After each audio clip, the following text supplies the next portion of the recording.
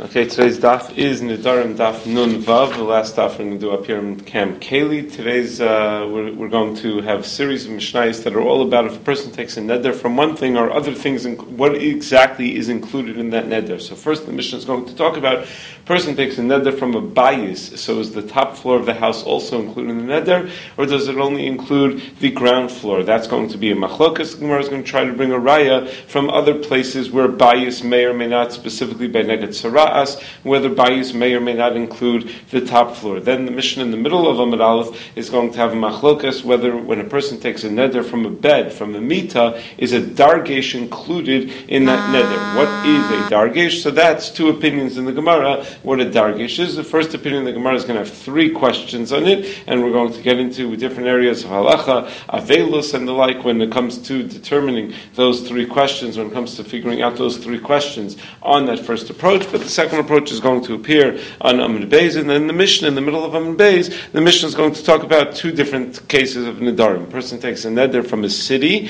so does that include the tchum and the ibur of the city? And a person takes a neder from a bayis, does that include the threshold of the house as well? Is the threshold considered to be inside the house or outside the house? And there too we're going to bring a raya from the case of tzara'as, when it comes to nigei batim, whether the threshold is considered to be inside of the house or outside of the house with regard to nigei batim. So let us begin at the Mishnah Nun Vav Amud Aleph. Hanoder min abayis, a person takes a neder from a house, mutter ba'aliyah divrei meir. A meir holds that the neder does not include the aliyah, it does not include the top floor, and therefore it is mutter for him to go to use the top floor of the house. But the chachamim omrim aliyah bechlal abayis. The chacham say no, the top floor is still considered to be part of the house. Hanoder min aliyah mutter b'bayis. But if this person takes a neder from the aliyah, well then for sure that does not mean to include the bayis as well. It only includes the aliyah, and he is mutter to use the bottom floor, he's mutter to use the house. So says the Gemara Mantana, who's the author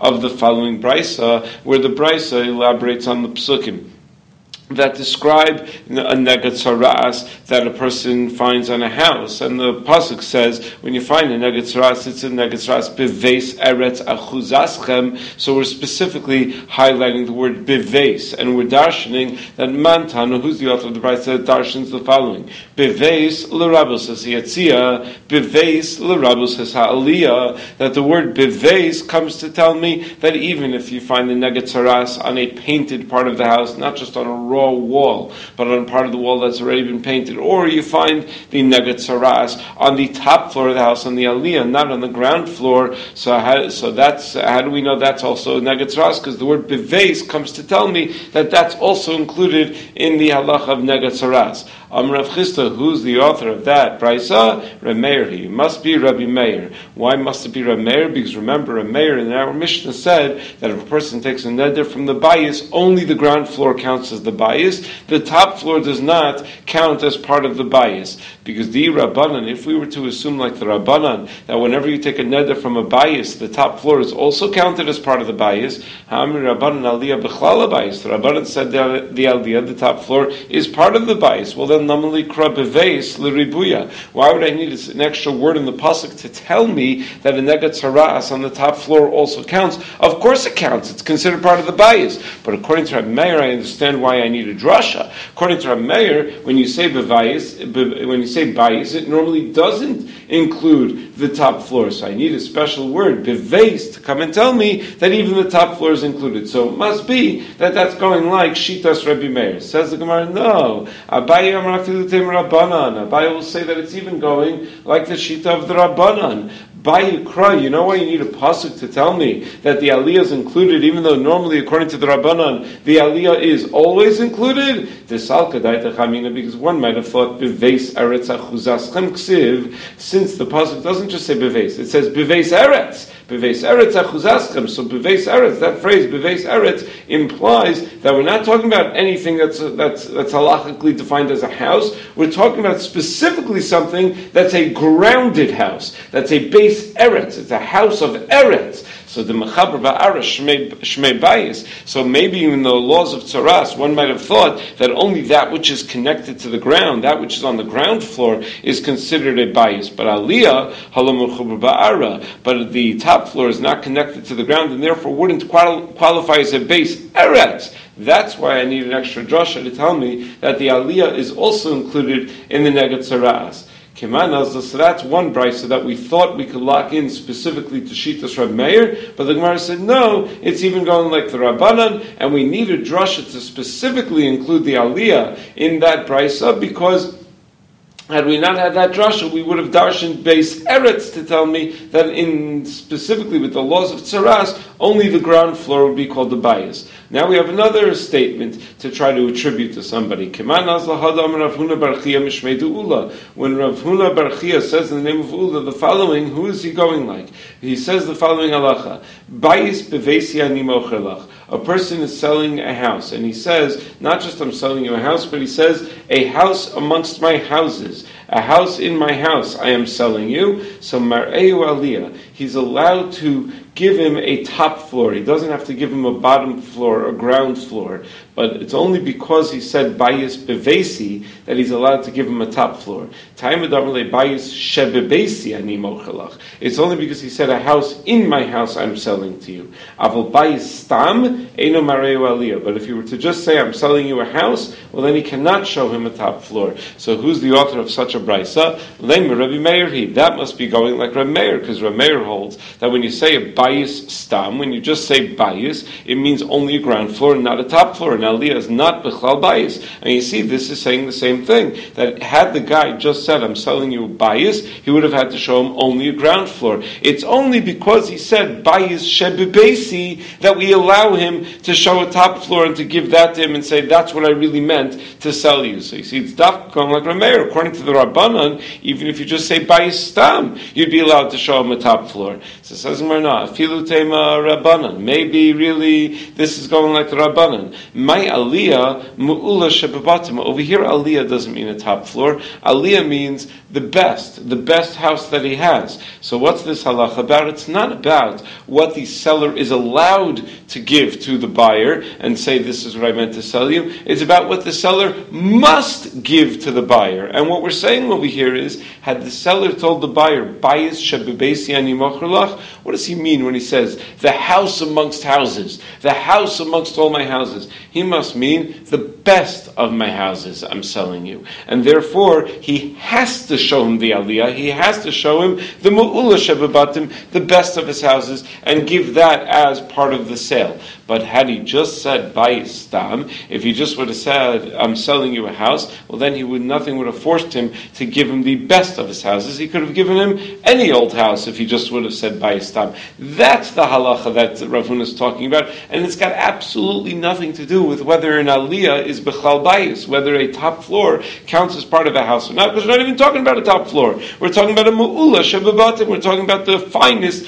the choicest of all of his houses. It has nothing to do with a top floor. Good, no Mishnah. Hanodim and Amita, a person takes a neder from a bed, mutter b'dargesh. He's allowed to get hana from a dargesh. Now, dargesh is a term the Gemara is going to have two explanations of what it means, but apparently, in some way, it's similar to a bed. So, a person took a neder from a bed, the dargesh is not included. Divrei Meir, that's Rameir's opinion. V'chavim omrim, dargesh b'chlal mita. The Chavim disagree and they say that a dargesh is included in mita. Hanodim and a dargesh, but if a person takes a neder from a dargesh, mutter b'mita, he is allowed to get enough from a bed, because clearly when you use the term dargesh, you don't mean bed, you mean only a dargesh. The question is, when you use the term mita, do you also mean dargesh? That's the machlokas tanaim in our Mishnah. So says Gemara, my dargesh. First thing we need to know in order to understand this Mishnah is just to teach the words. What does dargesh mean? First opinion is Amar Ula. First opinion is going to be here on Amar Aleph. Second opinion is going to be on Amar Beis, because we're going to have three questions on the first opinion. First opinion, Amar Ula, Arsa Degada. A dargesh is an Arsa Degada. What is an Arsa Degada? So the Mefarish writes over here, Mita Sha'orchno Salamazal Ve'in Shum Adam Yashan Aleha. It's a bed that they make specifically for mazel. They set it up for good luck, but no one actually sleeps on it. It's just a mita. It's just a bed that they happen to set up just for good luck. They set up such a bed. That's how the Mefarish writes over here.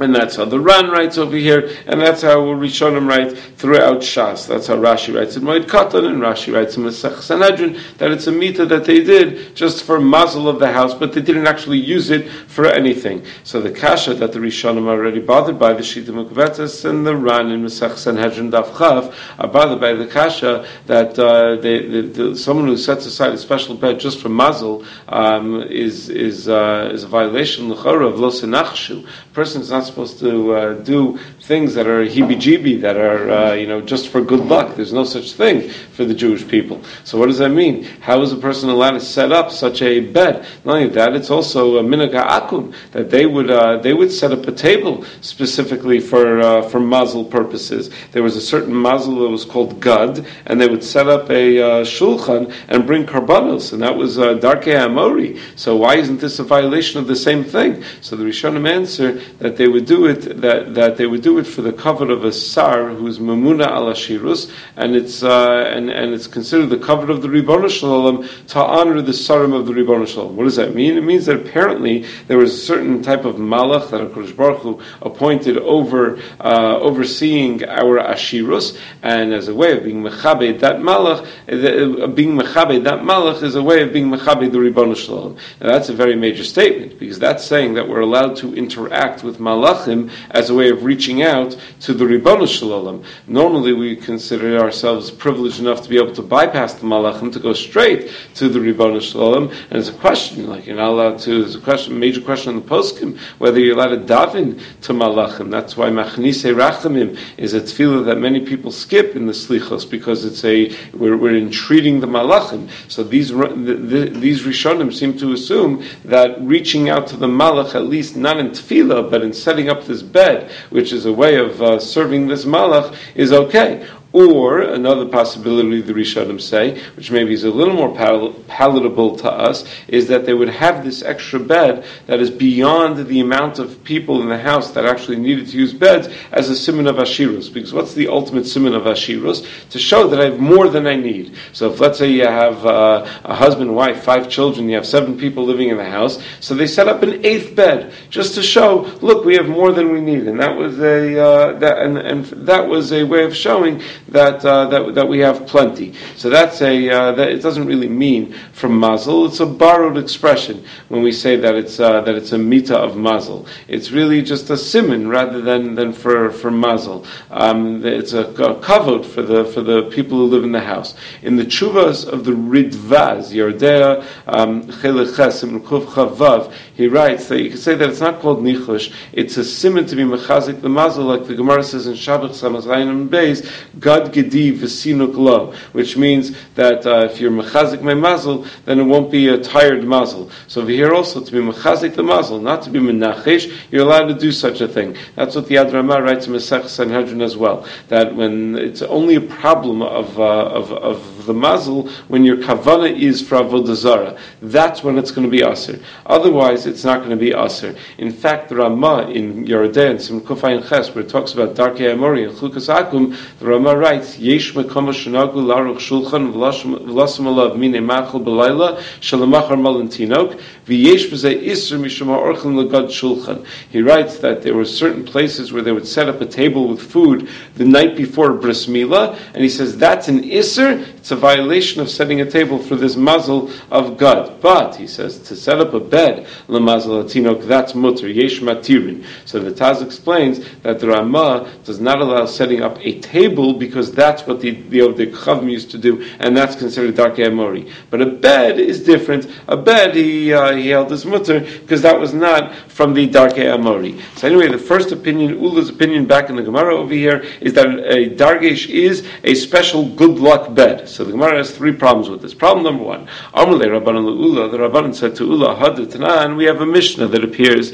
in Mesechus Moed Katan, also Mesechus Sanhedrin, Mesechus Moed Katan primarily, Kshem Mavrin, also Kol Ha'am Mesuben Ala Aretz, V'Mosav Ala Dargish, that when they would give a Sudas Havra to the Avel, the halacha is the first Su'uda that an Avel eats, he's not allowed to eat from his own food. It has to be provided for by the community. So when the community would provide the Avel with the Sudas Havra, everyone else would sit on the ground, and he would sit on a dargesh. Well, wait a second. If a dargesh means a bed that was set up for good luck, Kula Shasa Liyasavala, Hahu Yoma Liyasavala, the whole rest of the year the guy wouldn't sit on this thing, on this bed, on this dargesh. And now when he's an Avel, all of a sudden he's going to sit on the dargesh. How does it make sense that a dargesh is a good luck bed? Why would it be used specifically by an Avel when it's never ever used throughout the rest of the year? Answers the Gemara, Maskav Ravina. Why is that so strange? Ravina asks. It should be just like meat and wine. The kula shasi lo achil.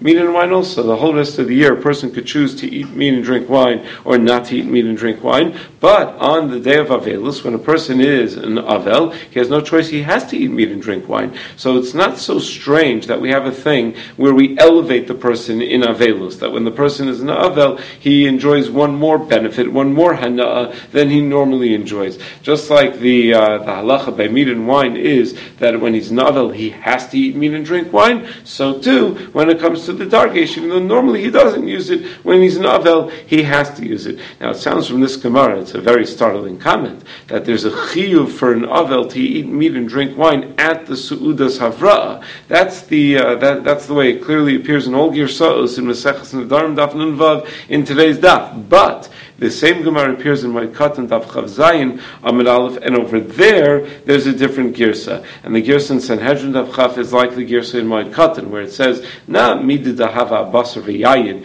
that it's just like meat and wine, where a person could choose to eat and drink those items throughout the year, but when he's an Avel, he has no choice. No, it doesn't say that. Rather, the girsa is midid hava achila v'shtia, that just like eating and drinking, that throughout the rest of the year he doesn't have to. We don't give him to eat and we don't give him to drink. But Sudas Havra, we give him the extra kavod of giving him to eat and giving him to drink. It would turn out, according to that girsa, that there is no chiyuv of meat and wine specifically for an Avel. The chiyuv is that we have to feed him and that he's not supposed to eat his own food, but not that there's a chiyuv specifically of meat and wine. In Agos Maimonios and Hilchos Avel, Perek Zayin Alachavav, he's medayik from the lashon of our Gemara that an Avel Taka does have to eat meat and drink wine. The Beis Yosef in Yardei Sim Shinai and Ches quotes this Agos Maimonios, and he points out that in the Yerushalmi it sounds not that way. The Yerushalmi sounds like an Avel specifically shouldn't eat meat, because it says in the Yerushalmi, Im Avelim Atem Lama Achaltem Basar V'Sisam Yayin. The Yerushalmi has an expression, if you're Avelim, well then why are you eating meat and drinking wine? Sounds like an Avel is not supposed to eat meat and drink wine. But the Beis Yosef writes that Yerushalmi is not a raya to anything, because when the Yerushalmi says Avelim Atem, it doesn't mean Avelim, it means Onanim. And the halacha is that an Onain is not allowed to eat meat and drink wine, but an Avel is not only allowed to eat meat and drink wine, but according to our Gemara, is supposed to, is mechuyev to eat meat and drink wine during the Su'udas Havra'a. On the side of the Shulchan Aruch in Yardei Sim Shinai and Ches, there's a commentary called the Beis Hillel, where he writes that drinking wine for an Avel is a mitzvah, and really that's no surprise, because the Gemara says in Erevin Daf Samach Vav, Lo nivra yayin elo lenachim ba'avelim, that wine was only created for the purpose of being menachem avelim. In fact, if a person is a Nazir and he becomes an Avel, he's allowed to drink wine, just like he's allowed to drink Kaddish and Havdalah wine, because it's considered a yayin shel mitzvah. So wine is there for nichem avelim. The Gemara is at the beginning of Maseches Ksuvos describe how originally they were masaking 10 kosos of wine in a Beis Avel. It didn't work out so well because people would get drunk and it would get inappropriate, so they had to scale back on the wine. But the very notion that wine is meant for an Avel is certainly something that has strong basis, which really brings us to today's Daf Yomi coincidence.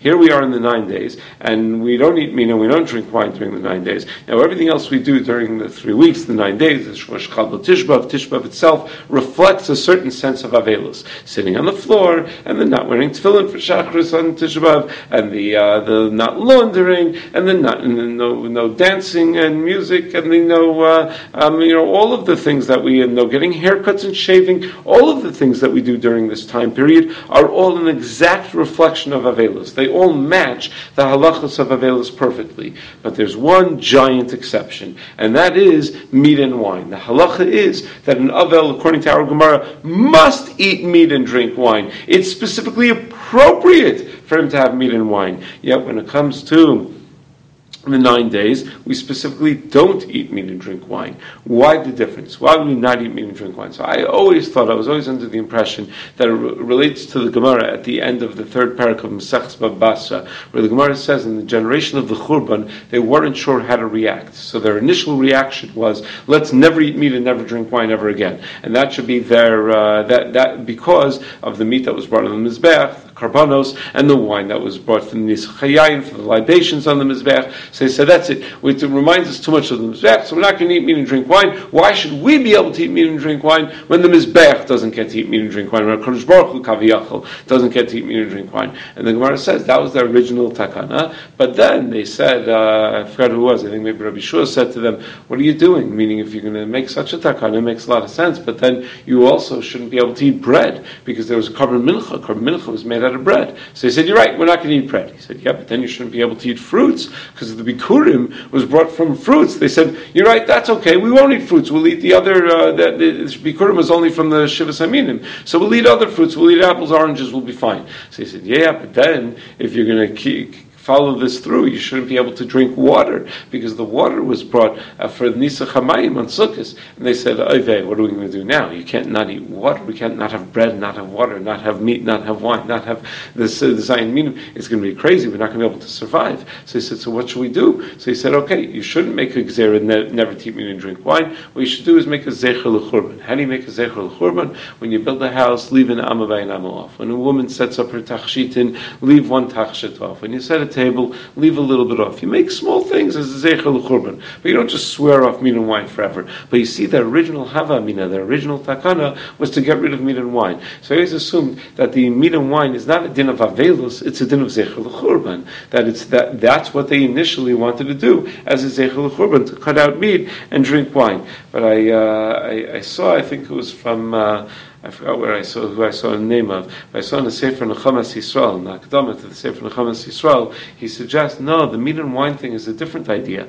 Why is it that an Avel is supposed to eat meat and drink wine? Because like the Gemara Nedarim says, Lo nivra yayin elo l'nachem bo es ha'avelim. The point of meat and wine is to provide nechama for the Avel. The avoda of Shiva is to give the Avel nechama. While he's in Onain, he's not allowed to eat meat and drink wine. Why? Because there's not supposed to be nechama while you're in Onain. Nechama only begins when a person is an Avel. That's why it's somewhat objectionable that by funerals nowadays, at least in the 5 towns, the minhag has become that before they begin the funeral, the family sits in like a waiting room, and people come in and are already menachim them before the funeral. That's against the halacha. The halacha is there's no nichum avelim before the funeral. That's why an Avel doesn't eat meat and drink wine. Meat and wine are foods of nichum avelim, and it's not a time of nechama. So when we're observing the laws of the 9 days, we're not observing laws of Shiva in the conventional sense, or laws of Shloshim in the conventional sense, where we're trying to achieve Nechama.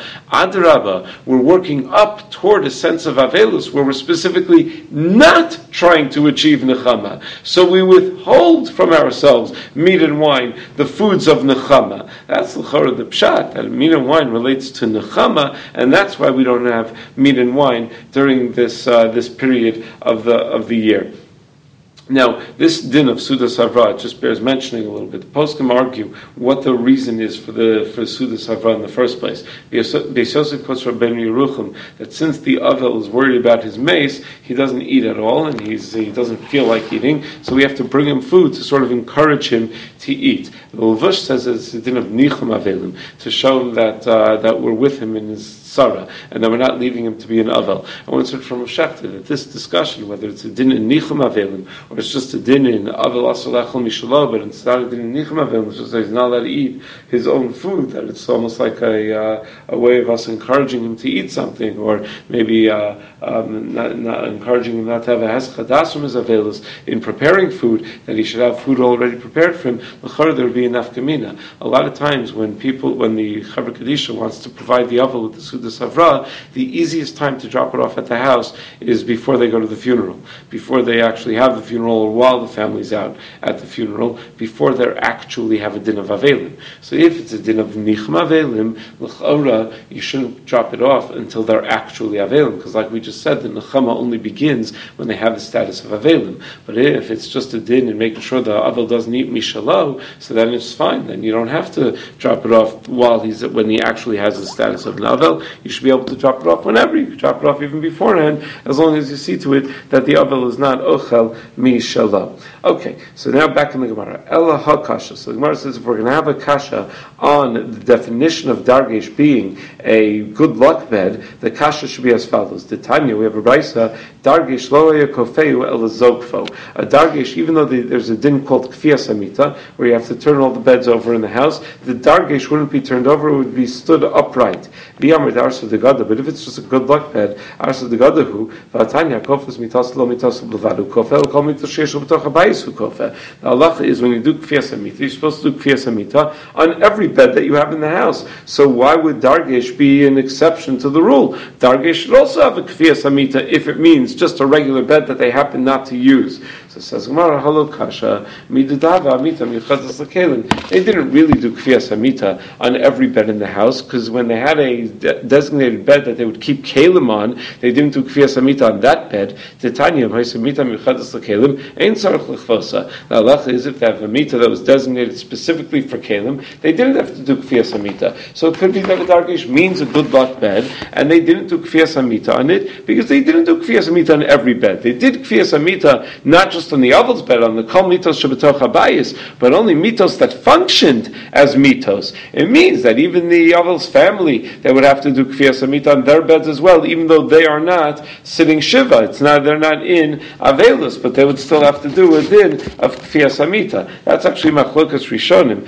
how far the din of Kfiyas Amita goes. What if no one uses the bed? What if it's a bed that's just used for guests? It's a guest room bed. Would you do Kfiyas Amita on that bed? We know clearly Kol Amita Shebetoch Habayis means the Avel's whole family has to Kfiyas Amita. But is that just a din that anyone calls Shem Misablin Alav Misablin Imo? The Gemara says that anyone you would be Misabel for, when they're in Avelus, you have to be Misabel together with them, and that's why the Avel's whole family has to do Kfiyas Amita. But beds that aren't being used at all do not require Kfiyas Amita. That's the sheet of the Ravid, the Rosh quotes in the third Parakamite Katan. Or maybe no. Maybe like the Ramban says in Torah Sabayis, that in Torah Sa'adim rather, the Ramban says that Kfiyas Amita applies to all the beds in the house, even the beds of the guests. This is a discussion of Soloveitchik pointed out that Kfiyas Amita, the fact that it applies to all the beds in the house, shows you, certainly if you assume like the Ramban, that it's not a din in Avelus, it's not a din in someone practicing Avelus. Kfiyas Amita is a din in the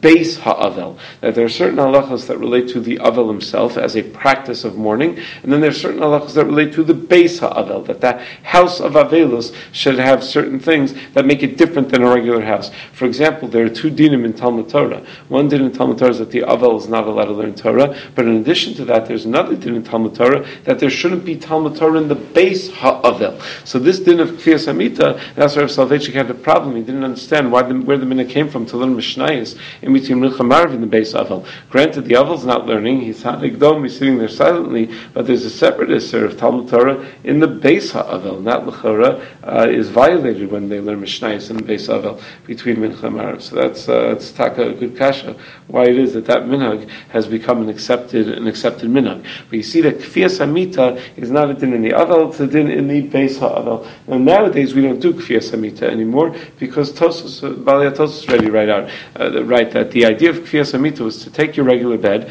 turn it upside down, whereby you'll make it that it's still usable, but it's less comfortable. In our beds, if we were to turn our entire bed frame upside down, it's not usable. If we were to turn just our mattress upside down, it's just as comfortable, so it doesn't accomplish anything. So our Kfiyas Amita wouldn't do anything, therefore we don't do Kfiyas Amita. But the Chasam Sofer writes that we do have a partial kiyum of Kfiyas Hamita, even nowadays. What's our partial kiyum of Kfiyas Hamita? There is one thing that is common to every Shiva house, but does not appear anywhere in Shulchan Aruch or Poskim, and that is that we cover the mirrors in Shiva houses. Chasam Sofer suggests that maybe comes from what I think maybe Rav Soloveitchik suggested in the name of the Chasam Sofer. I think in Nefesh Harav, Rav Shechter has this, that our covering the mirrors is our kiyum of Kfiyas Hamita. How is that a kiyum of Kfiyas Hamita? Because where do we learn that you have to do Kfiyas Hamita? From the Gemara in third parak of Katan Darshins from Pasuk in Yecheskel. The Chodesh Baruch Hu says, I've given you the divine image. I've given you a Tzelem Elokim, and in your sins you flipped the Tzelem Elokim around. So what we do is we turn the beds, which are the image of the person, the bed represents the image of the person, and we flip it around. That's the kiyum of Kfiyas Hamita. So says Rav Soloveitchik, the same is true. The way we show that we flipped the Tzelem Elokim around in our sins is by covering the mirrors, which expose and reveal our Tzelem Elokim. And that's if that's correct, though, then it should turn out that the minhag that many people have, not really a minhag, but the practice that many people have in the Shiva house, where they hand around pictures and they show pictures, this was his wedding picture, this was this, they show pictures of the mace, that l'chora would be against this minhag, because this minhag is to minimize anything that reflects the Tzelem Elokim. What reflects the Tzelem Elokim? The image of a person more than the pictures of a person. So maybe it would be a better idea not to hand around pictures in Beis Aval if this whole vart is correct. I don't think we're going to change that minhag. I'm just saying that if to carry it through, if this vart were correct, then we shouldn't show pictures either. Back in the Gemara, Eli kasha hakasha. So rather, if we're going to reject the definition, of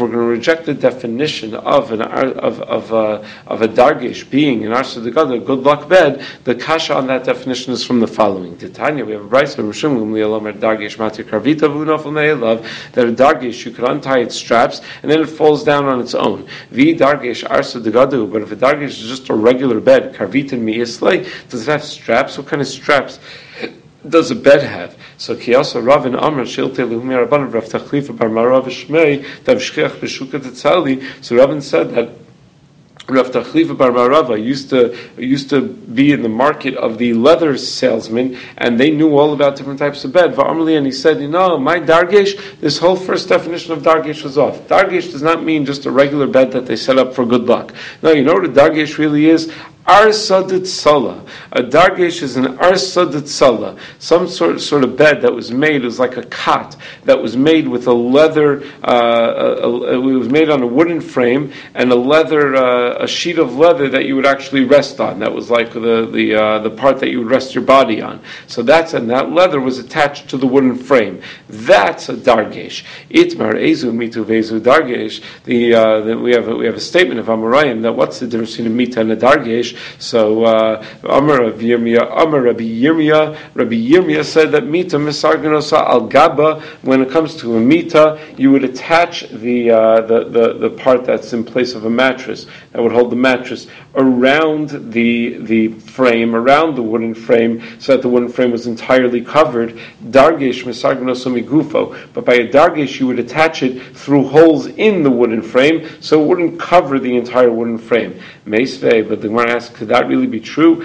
That by a mita, the definition of a mita is where you would attach the mattress part where you would lie on around the wooden frame and cover the wooden frame entirely? Well, if that's the case, then how does the following Mishnah in Kelim make any sense? Kli eitz me'emasai mekabel tuma. The Mishnah in Kelim discusses at what point is a kli eitz considered to be finished, being made, the construction of it is finished, and is therefore considered to be able to be mekabel tuma. Hamita v'ha'arisa mishri yeshufim ba'aradag. The mita is considered to be finished once you smear it with fish skin. Why would you smear it with fish skin? To give it a little gleam, to shine it up. That's at least the sheet of the Ran, the Rambam, Rashi, that would do it to shine it up. The Rash says no, to take out any splinters. It was we'd smear it with fish skin to remove any splinters from the wood. But the bottom line is, vi mita mistareges al gaba. But if a mita was made in such a way where the wooden frame was entirely covered and no part of the wooden frame was exposed, lamali shifas aradag. Why would we need to smear it with fish skin to give it a gleam or to take out splinters? It's totally covered anyway, so it didn't matter if it had a gleam or splinters.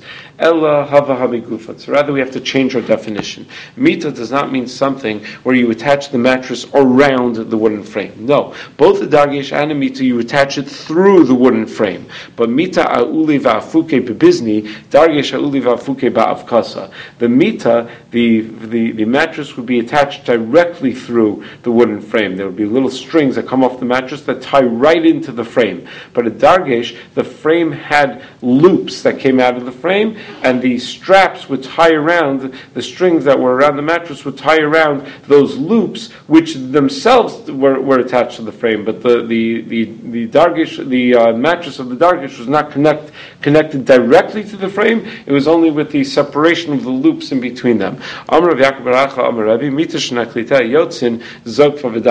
If you have a bed that has a pole sticking out in the top of the bed and the bottom of the bed, and therefore you can't do a kfiyas hamita, so you stand it upright, and that's good enough.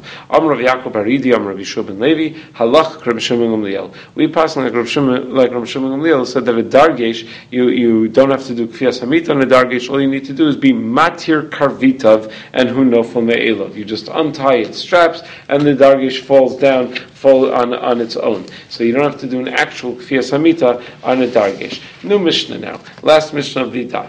Hanoder min ir. A person takes a neder from a city. Mutu likanes l'tchuma shel ir, v'asur likanes li'ibura. He's allowed to go into the tchum of the city. He's just not allowed to go into the ibur of the city. Ibur of the city, the Ran says, is a 70 2/3 amos around the city. The tchum is 2,000 amos around the city. So when you take a neder from a city, you don't mean the whole tchum around the city as well, but you do mean the 70 2/3 amos that's called the ibura shel ir.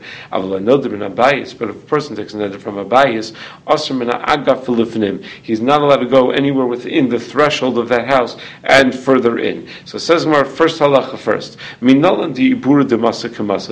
How do I know that the ibur of a city is considered to be part of the city? Amar Rabbi Yochanan Damar Krak, as the pasuk says, pasuk describes before the Jewish people captured Yericho, when Yoshua saw the malach with a sword in his hand, and that told Yoshua that you did the wrong thing by not being osik in Torah, preparing for the night before the war, and that's why Yeshua learned that it's very important to learn Torah day and night, even when it's very busy, even when you're preparing for war. So that whole episode, the pasuk reports, happened bi Yericho. But what does that mean? My bi Yericho. What does bi Yericho mean? That it was in Yericho. Ilema bi Yericho mamish. If you want to say that it literally happened in Yericho, v'aksiv Yericho sogeres umuskeres. But Yericho was totally closed off, was totally locked in. It was a walled city, and this was before the walls had fallen down. So Yeshua was not in Yericho yet. You remember the story in Yeshua? They went around the city 7 days in a row, one time each day, blowing the trumpets, and then they went around the seven times on Shabbos, and they blew,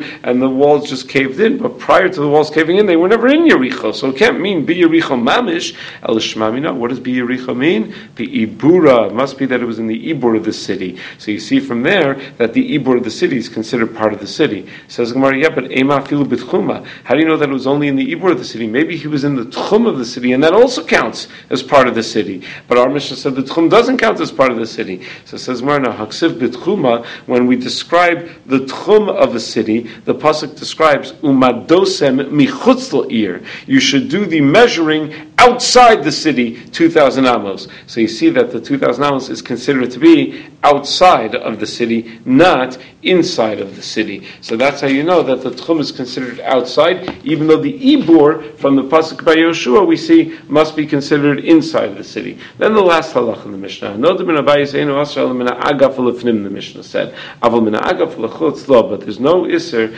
on the person who took the neder to go from the agaf and outside of the house. So Masar Rav Mari asked from the following brisa that talks about sara'as of batim, sara'as of houses, where the brisa darshans the pasuk. Pasuk says v'yotza hakohen min habayis. Pasuk says the kohen goes out of the house, and the pasuk actually continues al pesach habayis, to the doorway of the house, v'hisker habayis shavas yom, and he closes off the house for 7 days. So the Gemara, the Bryce rather is medayik in the pasuk, that if it just would have said that v'yatza kohen min habayis yachal, I would have thought that once the kohen sees the nega yelech lebeis, so he can go back all the way back to his own house, v'yaskir, and close the door of this house from there, either by attaching a string and yanking it all the way from his house, attach a string to the doorknob of the house that has tzaras and yank it from far away, or by having a shliach close the door of the house or something like that. I might have thought that the Kohen could close the door from back home, Talmud Lomer. That's why the pasuk says El Pesach Habayis, that he goes El Pesach Habayis to tell me that he should do right away. He should be so good at the door right away as soon as he gets to the Pesach Habayis.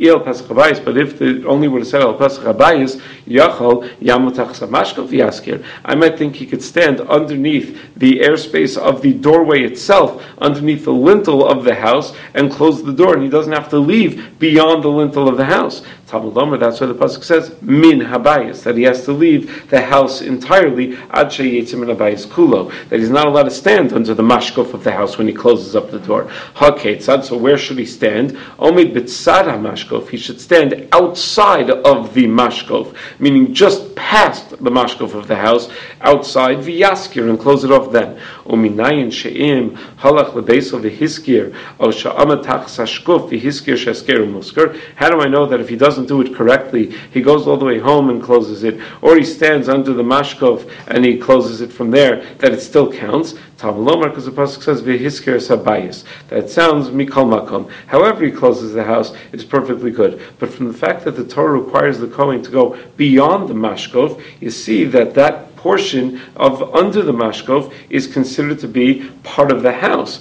But from our Mishnah, it sounds not that way. We said someone who takes a neder from a bayis is allowed to go under the mashkov.